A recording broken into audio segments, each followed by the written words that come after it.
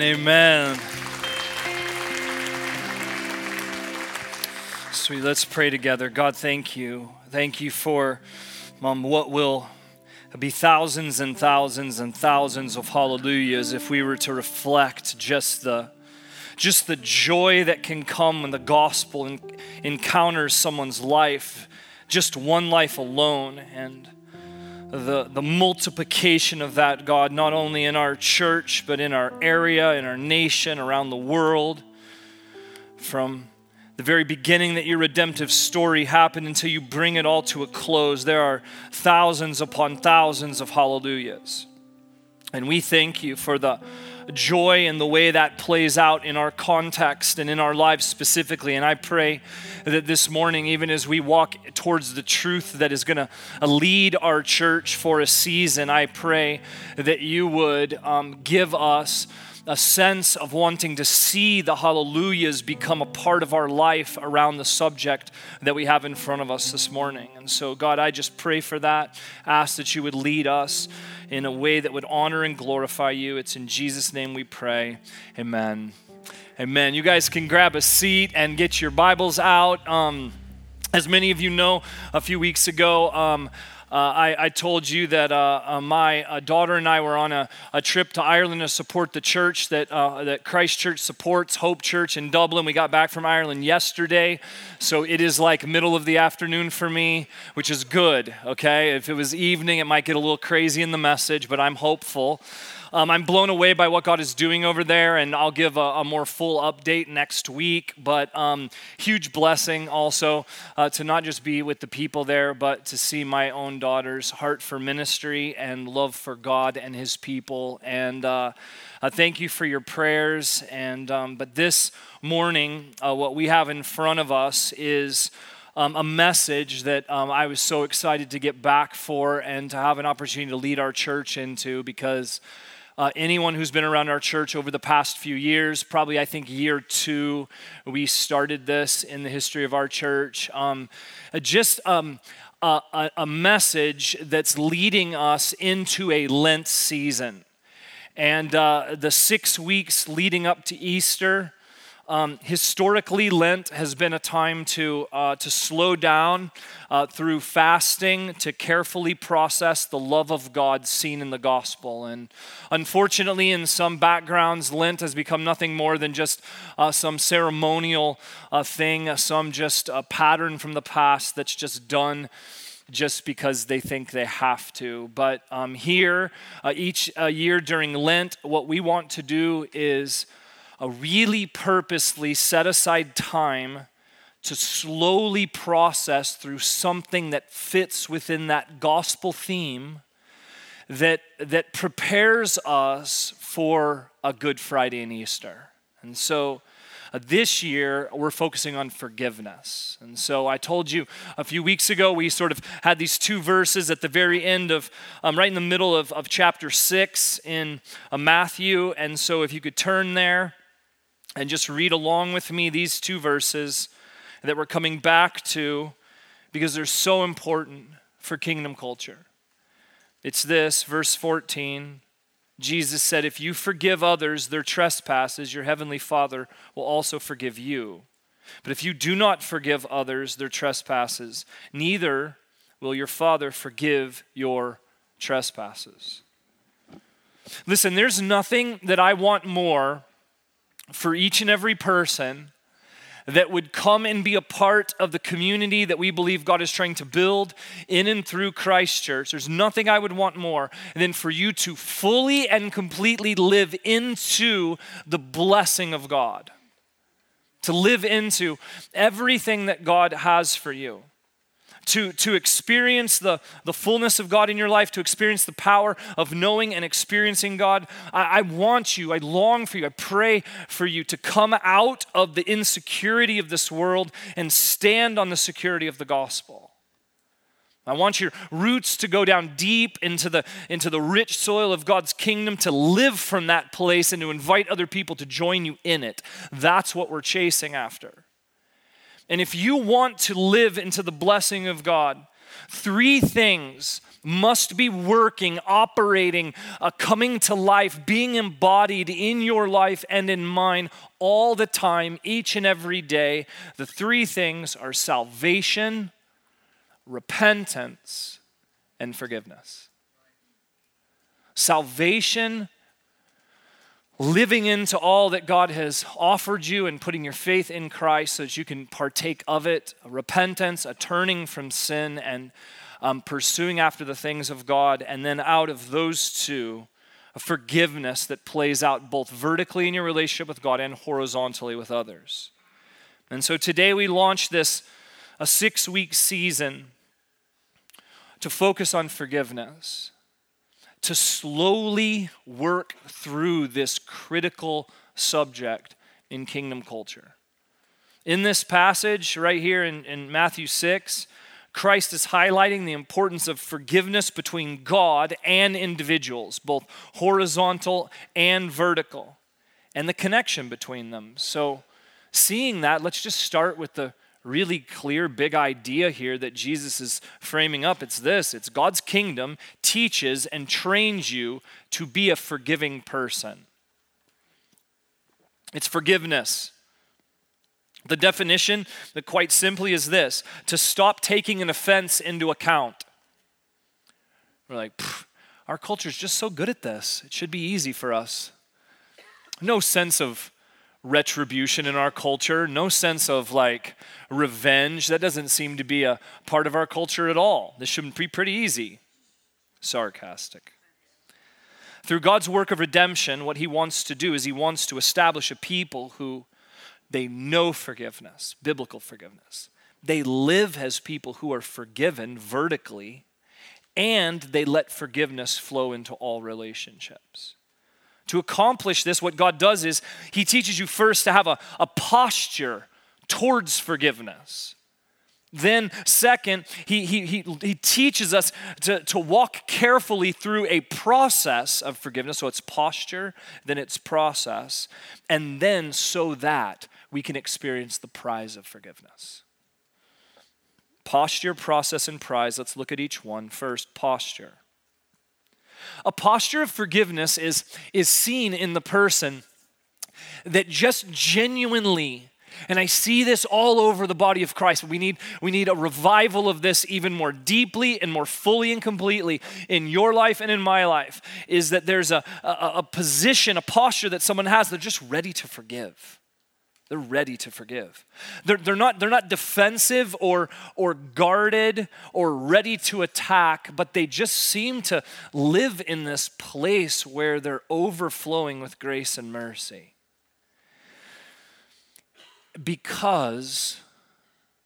Not because they just let people walk all over them, not that sort of posture, but because of their deep knowledge and experience of God's forgiveness. If you want this posture to be formed in you, here's the truth you need. This posture is formed before the cross of Jesus Christ. This posture is formed in the shadow of the cross. When you live your life there, contemplating and understanding what Christ has done for you, that's where the posture is formed every time in the kingdom of God, in kingdom culture. See, what I want you to see is Matthew 6, 14 and 15 is not saying that God's forgiveness is conditional upon your ability to forgive others. That if there's some relenting of forgiveness as you're working through some situation, that then God withholds or something is at risk there. What he's saying is that forgiveness cannot be one directional. That's what he's talking about here. He's saying if forgiveness flows from God to you, and if that's really happened, then it must flow from you to others. It must be multi-directional. And if forgiveness is rightly flowing from you to others, then it must be flowing from God to you, because the only people who know how to really forgive are ones who understand God's ultimate great forgiveness. There's an interconnectedness between God forgiving you and you forgiving others. That's what's being pointed out here. Let me say it another way. If you say you've been forgiven by God, but you are refusing to forgive others, not that the forgiveness might be difficult, please, I hear you. I've walked in places where forgiveness is a little difficult because of the pain of the offense. But if you're refusing, you have to question whether you've truly known and experienced God's forgiveness. Experiencing God's forgiveness changes your posture towards forgiving others.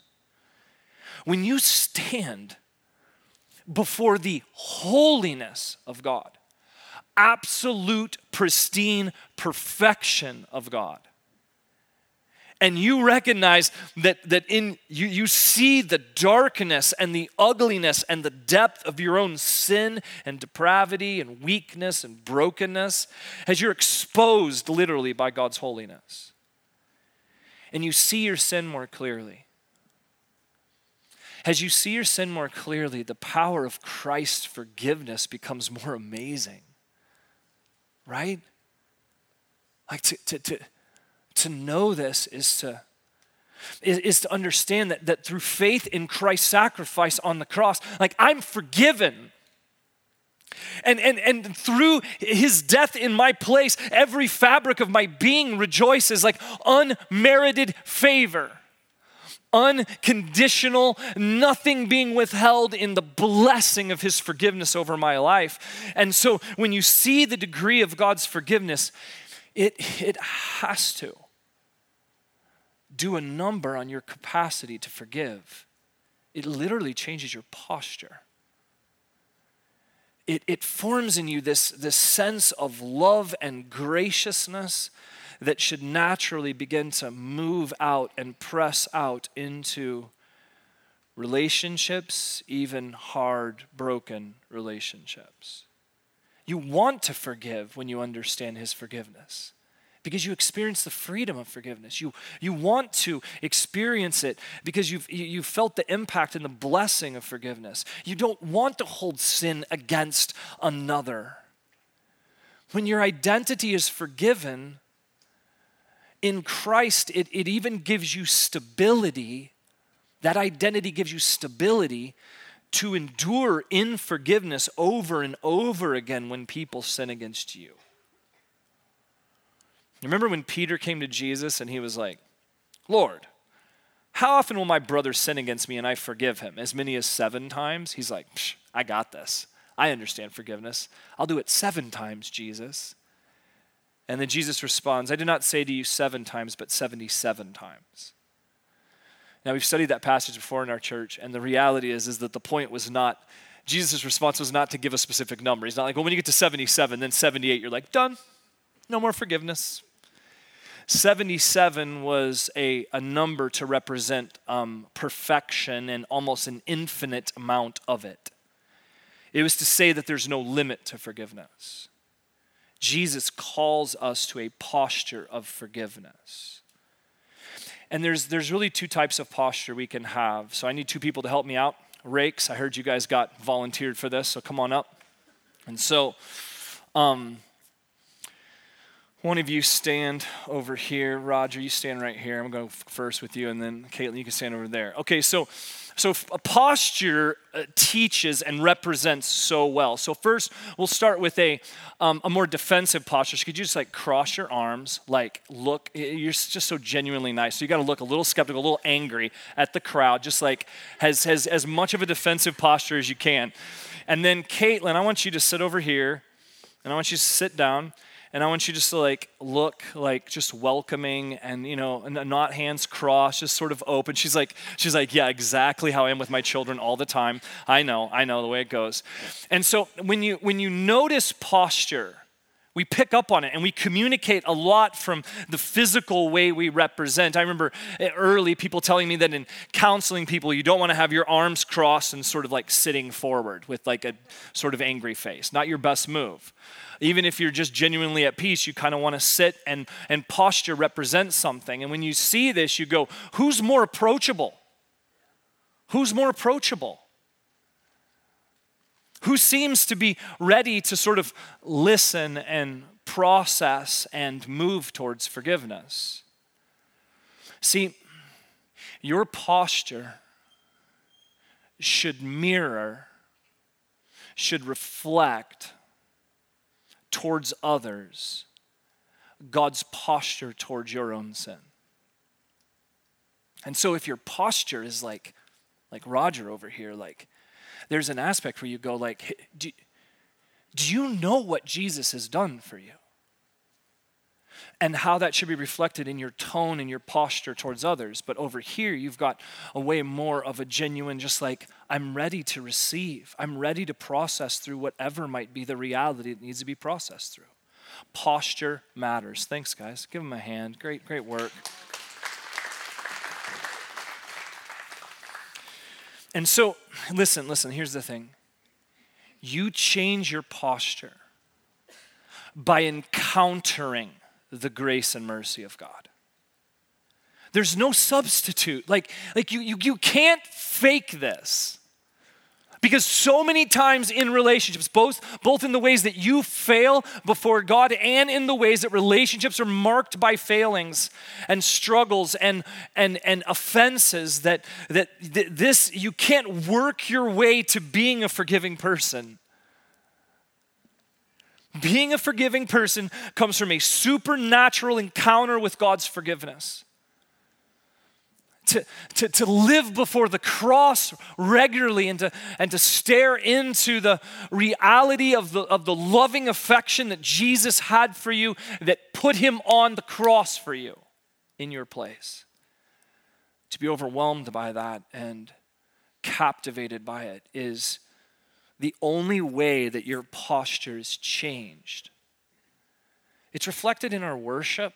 I think it's one of the beautiful parts of gathering together and worshiping is to remind ourselves, like just, you see people over time sometimes in worship come in and they're just like the weight of the world's on their shoulders. And they're just like, ah. The coffee really doesn't help that much. They're just like, okay, I'm awake but still angry.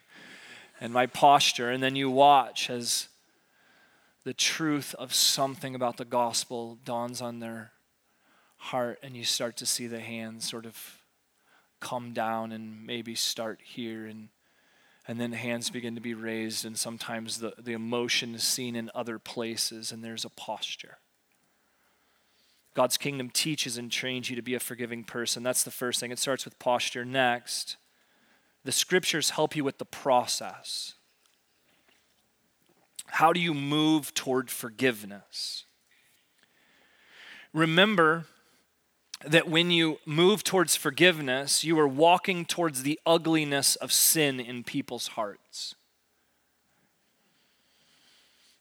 Not just in their hearts, but in their thoughts and in their actions. It's a mess. That's why you see in Scripture, and we're going to unpack it a little bit to encourage all of us and help us in this, because it's a mess. And it's when you're encountering sin between two people, it's dark, it's painful. There's lots of emotions. There's lots of baggage. So I got another picture. Invite my wife up. Everybody go, uh-oh. So here's the thing, Ames, you can sit there. Here's the reality that happens every time we're dealing with sin and why the process is so important for us to understand. What happens is that whenever there is something that happens, there is I'll set it next to you. We'll put it behind you because it's sometimes not quite seen. There is a bag of brokenness and sin that when we walk into any sort of conflict between us, the first thing that you have to recognize is there's stuff that we bring into it that isn't even about what's between us. So in the process, the reason why God's so careful in the process is because he wants us to slow down in this process also, because anytime Amy and I might have an offense or a conflict between us, which happens like once every 2 years, right? Yeah. Anybody who's married is like, yeah, he's lying. And so the reality is I could have a number of things that are playing out in regards to brokenness and sin that I bring into the conversation, into the process of forgiveness. In addition, Amy's got some things that she brings into it. And so what happens is it just sort of, we've got to navigate through these things. Also, we've got to navigate through the offense. This is why the process is so important that we walk carefully through it. Thanks, Ames. And And we do this all the time in our relationships, particularly in enduring relationships like marriage. And so don't rush. Don't rush. I'm going to give you a process, but this is not a process to rush this. It's not a process to get the checklist checked off as fast as possible. There's two places in the New Testament where you see a process around forgiveness, both in Ephesians 4:17 through 5:2 and in Colossians 3:1 through 17. Let me walk through the process as I see it playing out in Colossians 3:1 through 17. Here it is, first one. First part of the process is to prepare your mind and heart. It's Colossians 3:1 through 7. In that passage, it talks about setting your mind on things that are above, not on things that are on earth. To get your eyes on the kingdom of God. To in your heart to put to death what is earthly. So critical as an entrance into this process of forgiveness, to inventory your heart, and sometimes to come and be, before I even sit down in the moment where I've got to navigate an offense, I've got to deal with the trash of sin that I'm going to bring into it, and I want to get clean, and I want to get my eyes off earth and onto heaven. We just rush.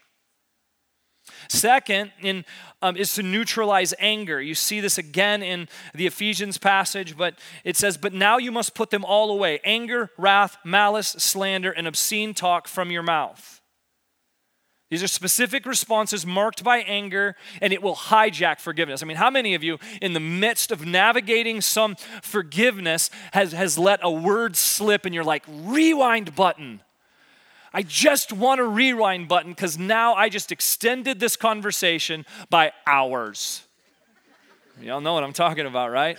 You're like, just add that into my baggage.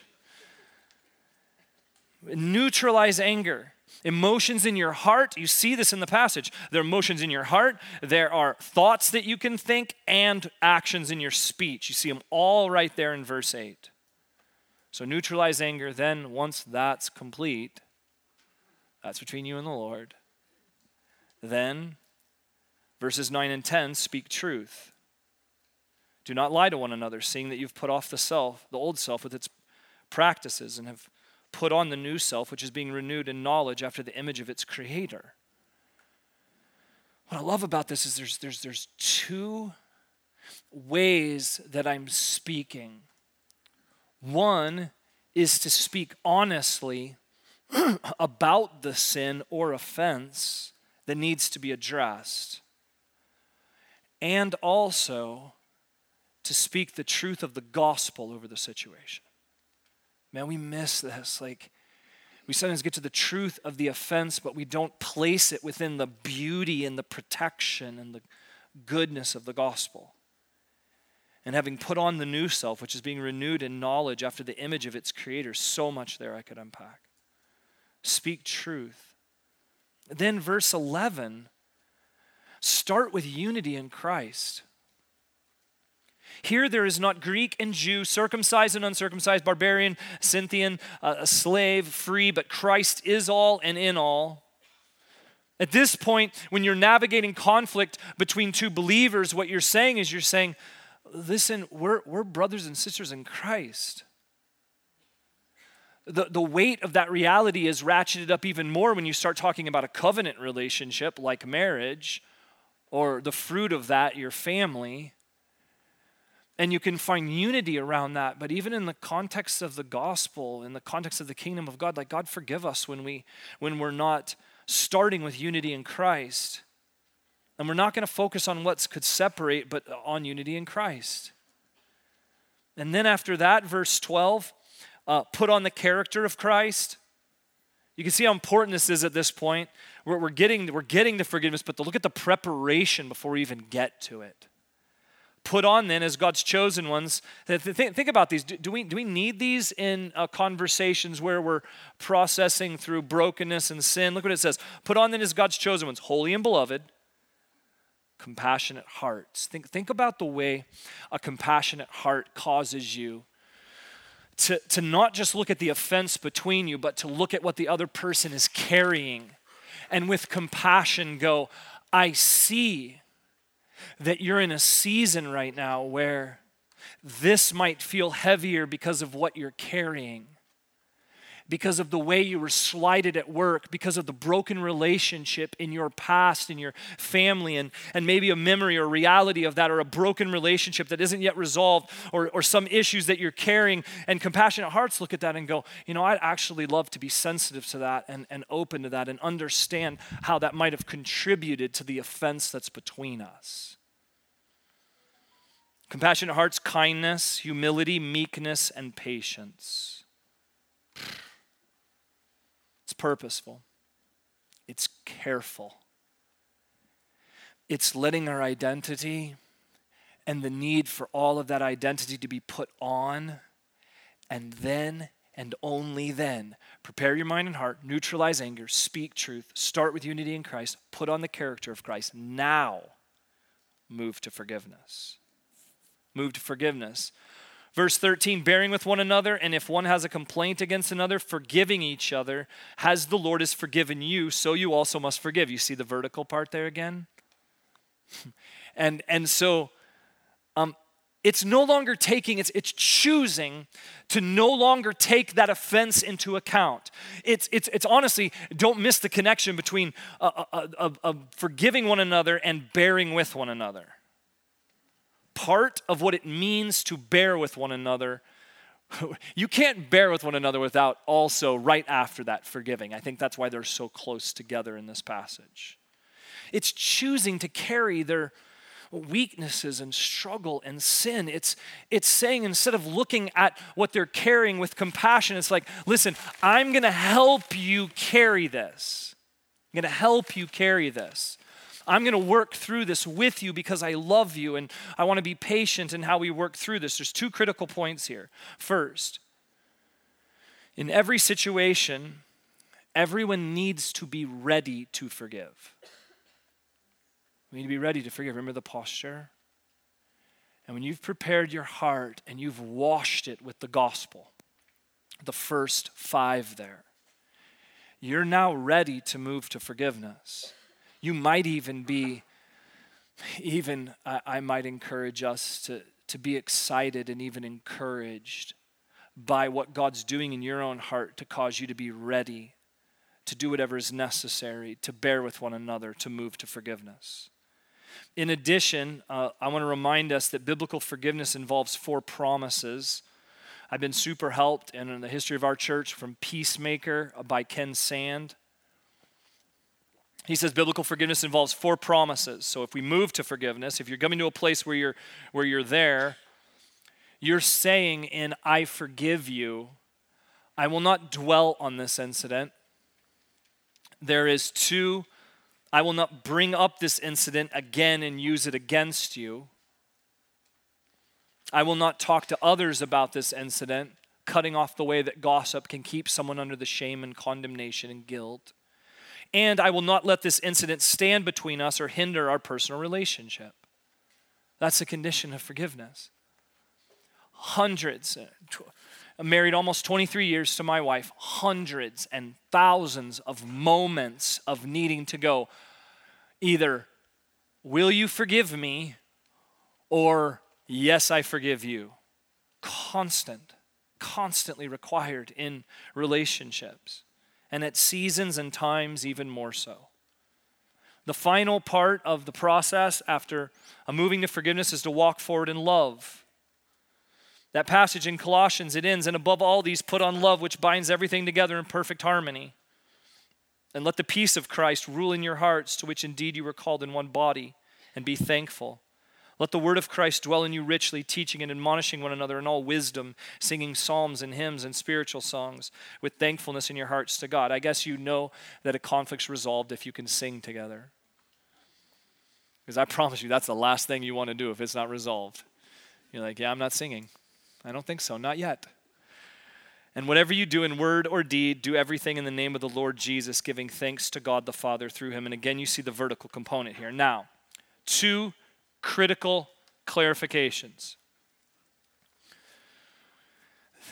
This one, if you are being abused in any capacity, or even wondering if what you're walking through in a relationship is a level of abuse, this passage and others like it are never calling you to endure under it. Call the police, contact the church, get counsel and support. Okay, I just want to be explicitly clear there. 2, this process is primarily outlined for forgiveness between believers. This gets people, I think, at times, and I have a family of a variety of people, some who believe in Christ and some who don't in my extended family. And listen, this process can be really helpful to walking towards forgiveness with unbelievers, but it'll be one-sided oftentimes.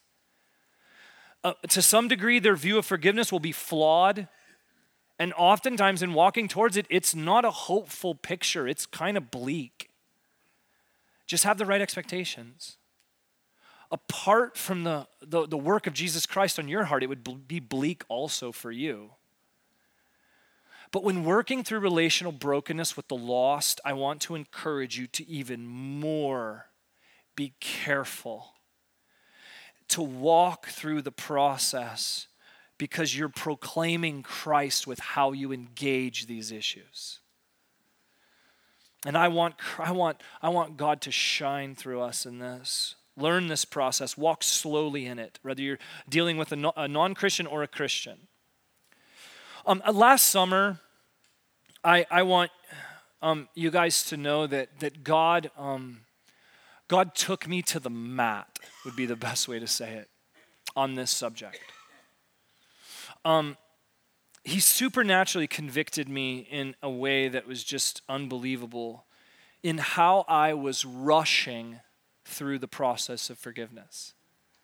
I could give you the categories, but honestly, the picture that God gave me is that I was rushing too quickly with things that were playing out in my relationships with different people. And when I had some sort of offense, what I was doing is I was rushing too quick just to put a bow on it. And I wasn't really giving the space and time that the process of forgiveness needed, both for me and for the other person. So if you rush too quickly, you can get all the categories right. You can be like, hey, I'm really sorry I offended you and I hurt you. And then the other person's like, well, hey, and you're asking for forgiveness. You're like, will you forgive me? And they're like, yes, I forgive you. And you're like, sweet, bow on it, done. And then the person who you've offended is kind of like,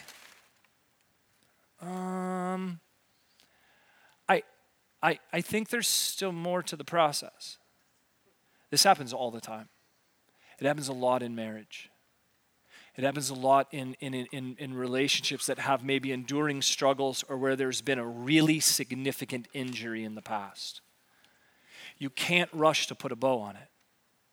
Because what was happening is I was putting a bow on it while what was still in it was just gross. And it wasn't reconciled. See, the process of forgiveness goes, you know what? I'm not going to put a bow on this. What I'm going to do is I'm going to open it. And we're going to navigate through it. And sometimes we're going to have to come back to it because the emotion of it has been stirred up in you, maybe reasons that are my fault or maybe not my fault. But we're going to come back to this, and I'm going to leave this open so that we can navigate the trash of this, of what's happened, and work to bring redemption to it and healing, both for your heart and for my heart in conviction, so that God can begin to continue to heal me from the thing that caused the hurt. I was quickly wrapping up situations and just wanting to move forward. I had the categories right, but I was impatient. And when the process is rushed, it can create all sorts of problems. We cannot rush the process. We have to walk like Christ walks with us, in mercy, in long suffering, and in the patience of God. Knowing that what forgiveness is not the point where you just put the bow on it. The forgiveness is the moment when you say, hey, listen, we can now process through this. It's the first move. It's not the end move. It's forgiveness, reconciliation, and restoration. And based on the level of injury, that could take moments and it could take years. And God forgive us for the times that we rush to put a bow on it. but instead we move with a heart to walk slowly from the brokenness through to forgiveness and to reconciliation and to restoration, and to carefully walk through repentance, and even move with a heart for restitution at times. To what extent can I go? To look at Christ on the cross almost requires, when we understand the distance that he went to cover our sin, for us to go, to what extent can I go? Practice the process slowly and carefully over time. Don't rush to put a bow on it. And sometimes what we need, and I've been so deeply helped by the body of Christ to help me navigate through these realities. And we need believers to walk with us, and we need this all the time in the church. We need to be engaging in that. And a relationship that oftentimes needs mentoring in forgiveness, in walking to a place of reconciliation and restoration, is marriage. And we end up with so many different marriages coming to our church for care and need, and we love to serve them. But recently our elders and our leaders realized that we can't do it alone. And so in January, we had a marriage mentoring, a training with a number of experienced couples in our church. And you got, as you came in this morning, a card, a marriage mentoring card. And I want you to know that starting this morning, we are inviting couples in our church to fill this out. You can use the card this morning, you can sign up. And maybe you just need some strengthening or some encouragement in your relationship, or maybe there's some places that you need some counsel. And this is how we lean on others to work through this process. I've gotten so much counsel in my marriage in a variety of places of people just mentoring me. And so we want to go after this. And so if you want to respond this morning to that, you can fill that out now or sign up later. And if you fill that out, you just put it face down on your chair as you leave, and we're going to collect those and be careful, obviously, with that information. And so, but we would love to match you up with one of the marriage mentors that could minister to your marriage, to walk through that. And the process that we have, that we've been trained on, is so much more thorough than anything we've done in the past in our church. And I'm thankful for this. It's posture and then it's process, church. God's kingdom teaches and trains you to be a forgiving person. And if it's maybe in a category outside of marriage, I want us to be a church that in our community we're counseling and encouraging one another in the process of forgiveness. And then finally this. Finally, chase the prize of being a forgiving person. There's different prizes of forgiveness shown in the Bible. I want you to look. David paints the picture in Psalm 32, verse 1. He says this: "Blessed is the one whose transgression is forgiven, whose sin is covered." In the rest of the psalm, he builds up to this final announcement in verses 10 and 11. Read this. "Many are the sorrows of the wicked." Anyone who's walked outside of forgiveness and the culture of forgiveness found in the kingdom of God knows the sorrows of the wicked. "But steadfast love surrounds the one who trusts in the Lord." And as a result of being surrounded by the love of God, he says, "Be glad in the Lord and rejoice, O righteous, and shout for joy, all you upright in heart." The highest prize of forgiveness is to be surrounded by the love of God. Some of us, our experience of being loved by God is literally being restrained by either our ability to understand God's forgiveness over our hearts and lives. I've had so many people in my ministry career walk into the church and be nervous, and I'll see them and I'll walk up to them and it's like, "I just don't feel like I deserve to be here with what I've done." And I'm like, "You don't know Jesus." Because if you knew Jesus, you'd rush into this place. And you would fall before the cross of Jesus Christ and receive the covering that your sin needs, that's been completed and full in what Christ accomplished. And also, the walking in the love of God is restrained by our inability to walk in forgiveness rightly. The response then to be surrounded by the love of God is gladness and rejoicing and shouting for joy. And I want to call us, church, to chase this prize of forgiveness, to chase it. It is the fulfillment of God's redemptive plan. It's the part of even our mission as a church is to represent forgiveness to the world, to chase the prize of forgiveness. To be like, even when the bag is full, excuse me, I almost tripped, got so excited about this, but even when the bag is full of sin, that I'm rushing towards this and willing to unpack this because of the love of God. We cannot let the world define biblical forgiveness. The culture is attacking it. It's literally tearing it apart piece by piece. It's altering the meaning of forgiveness and promoting unforgiveness. So we have a culture that when wronged, they try to power through it. They make unreasonable demands or respond with just more sin. They let the offense literally poison their soul, but act like they're stronger than it. And they become driven by revenge and retribution and anger, control, or self-protection. They seek a prize that will never satisfy, never bring peace, but literally only accelerate the impact, the poisonous impact of unforgiveness. No prize is more satisfying, enduring, and multiplying than being surrounded by the love of God. Kingdom culture has to flow with forgiveness all the time. Any enduring relationship with me or with you is going to require a culture of forgiveness. And listen, let me just encourage you also, for some of you who might be in situations that I can understand and have compassion towards,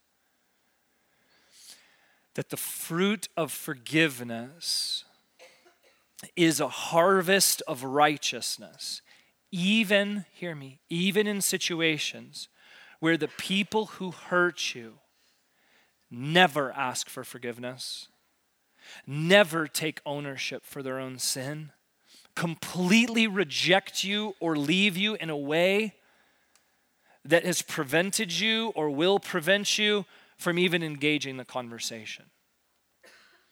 Listen, the reality of what Christ has done can put you in a position, and you can move towards a process and come to a place where, as much as it depends on you, be at peace with everyone. And you've strived to do that. And the stability of the vertical forgiveness that Christ gives you can cause you, even in a place where there is heartbreak and disappointment horizontally, that you can live with the joy of being surrounded by the love of God vertically. Some of you need that this morning. You need to receive that truth, because we got to chase the prize of forgiveness. And I don't want anything to get in the way of that. And so here's what we want to do as a church to help us chase this, because the process can't just be finished with a bow put on it this morning, or I would be inconsistent with what I already taught. First, there is a Lent guide that we've used every year around the subject, and this is to help you chase it. It's to give you space to process it. The Lent guide will help you walk through forgiveness more deeply. The guides are available in the lobby. They've been printed off, but even more convenient, mychristchurch.org/Lent will be a downloadable version of that, and you can print it off, and you can journal all around it and take notes like I hope you would. Because we got to process through some things, church. Second, as I talked about within the context of marriage, sometimes the relationship that requires so much forgiveness to be what God's called it to be. So I want to encourage you again, if your marriage needs encouragement or strengthening or counsel, just fill that card out or submit your names online, and we would love to walk alongside you. Thirdly, is what we want to give time for right now. As we launch into this season, we want everyone to respond to the call to know God's forgiveness and to be a forgiving person. As you came in, you got this sticker. And as you see around the room, we've got this kind of butcher block paper. And what we're going to do this morning is, here's the prompts that I want us to think through, and I want you to process through before the Lord this morning. I want you to take this out right now, and if you didn't get one, raise your hand and we'll have an usher bring you one if you didn't get one of these stickers on your way in. And so here's what I want you to write on this sticker. Anonymous, just this. Is there an area with God vertically that you're like, God, I need to know your forgiveness in regards to this, fill in the blank. Or maybe there's an area in your relationships where you're like, help me seek forgiveness for, and you fill that out. There's a place you're stuck, or maybe the guilt and shame that you're feeling. You're like, I'm reluctant to move towards this. God, would you move in me and help me to move towards this and to ask for forgiveness? Or maybe there's something that's been done to you that you're asking God, would you give me forgiveness towards this person? I want you to write down that person. I want you to write down the offense. And then as this song is sung, I want us to even begin to do this right now and write some things down. I see some of you already writing. We're asking for a revival of forgiveness. And for a revival of forgiveness, we have to move by faith. And so sometimes writing something down before God can be a way of literally saying it and communicating it. And then in this next song, as you feel ready, I want you to go up and I want you to put your sticker on one of those papers that's around the thing. And over these next 6 weeks, we're going to spend some time in our service and even in some other moments like in the Fresh Encounter this week, praying that God would literally let you see the forgiveness that's flowing perfectly from Him and fill you in such a way that the forgiveness of God could move through you right to these situations where there has been struggle or pain or difficulty. And I understand that we're running in this right up against some very, very difficult things. And so we just want to give you time right now just to write something down. I'm praying that each and every person would have something, and we're going to fill these sheets of paper. And so as this song is sung, I want you to both write, and you can make a move and just get up and put it on one of these and find a space for that so that we can see them. And we're going to sing this song over you right now, and then I'm going to pray for us after the song. Let's take this time to write this down and to respond in this way. Let's move, church. We're asking God for a revival of forgiveness. Let's do it now as they sing over us.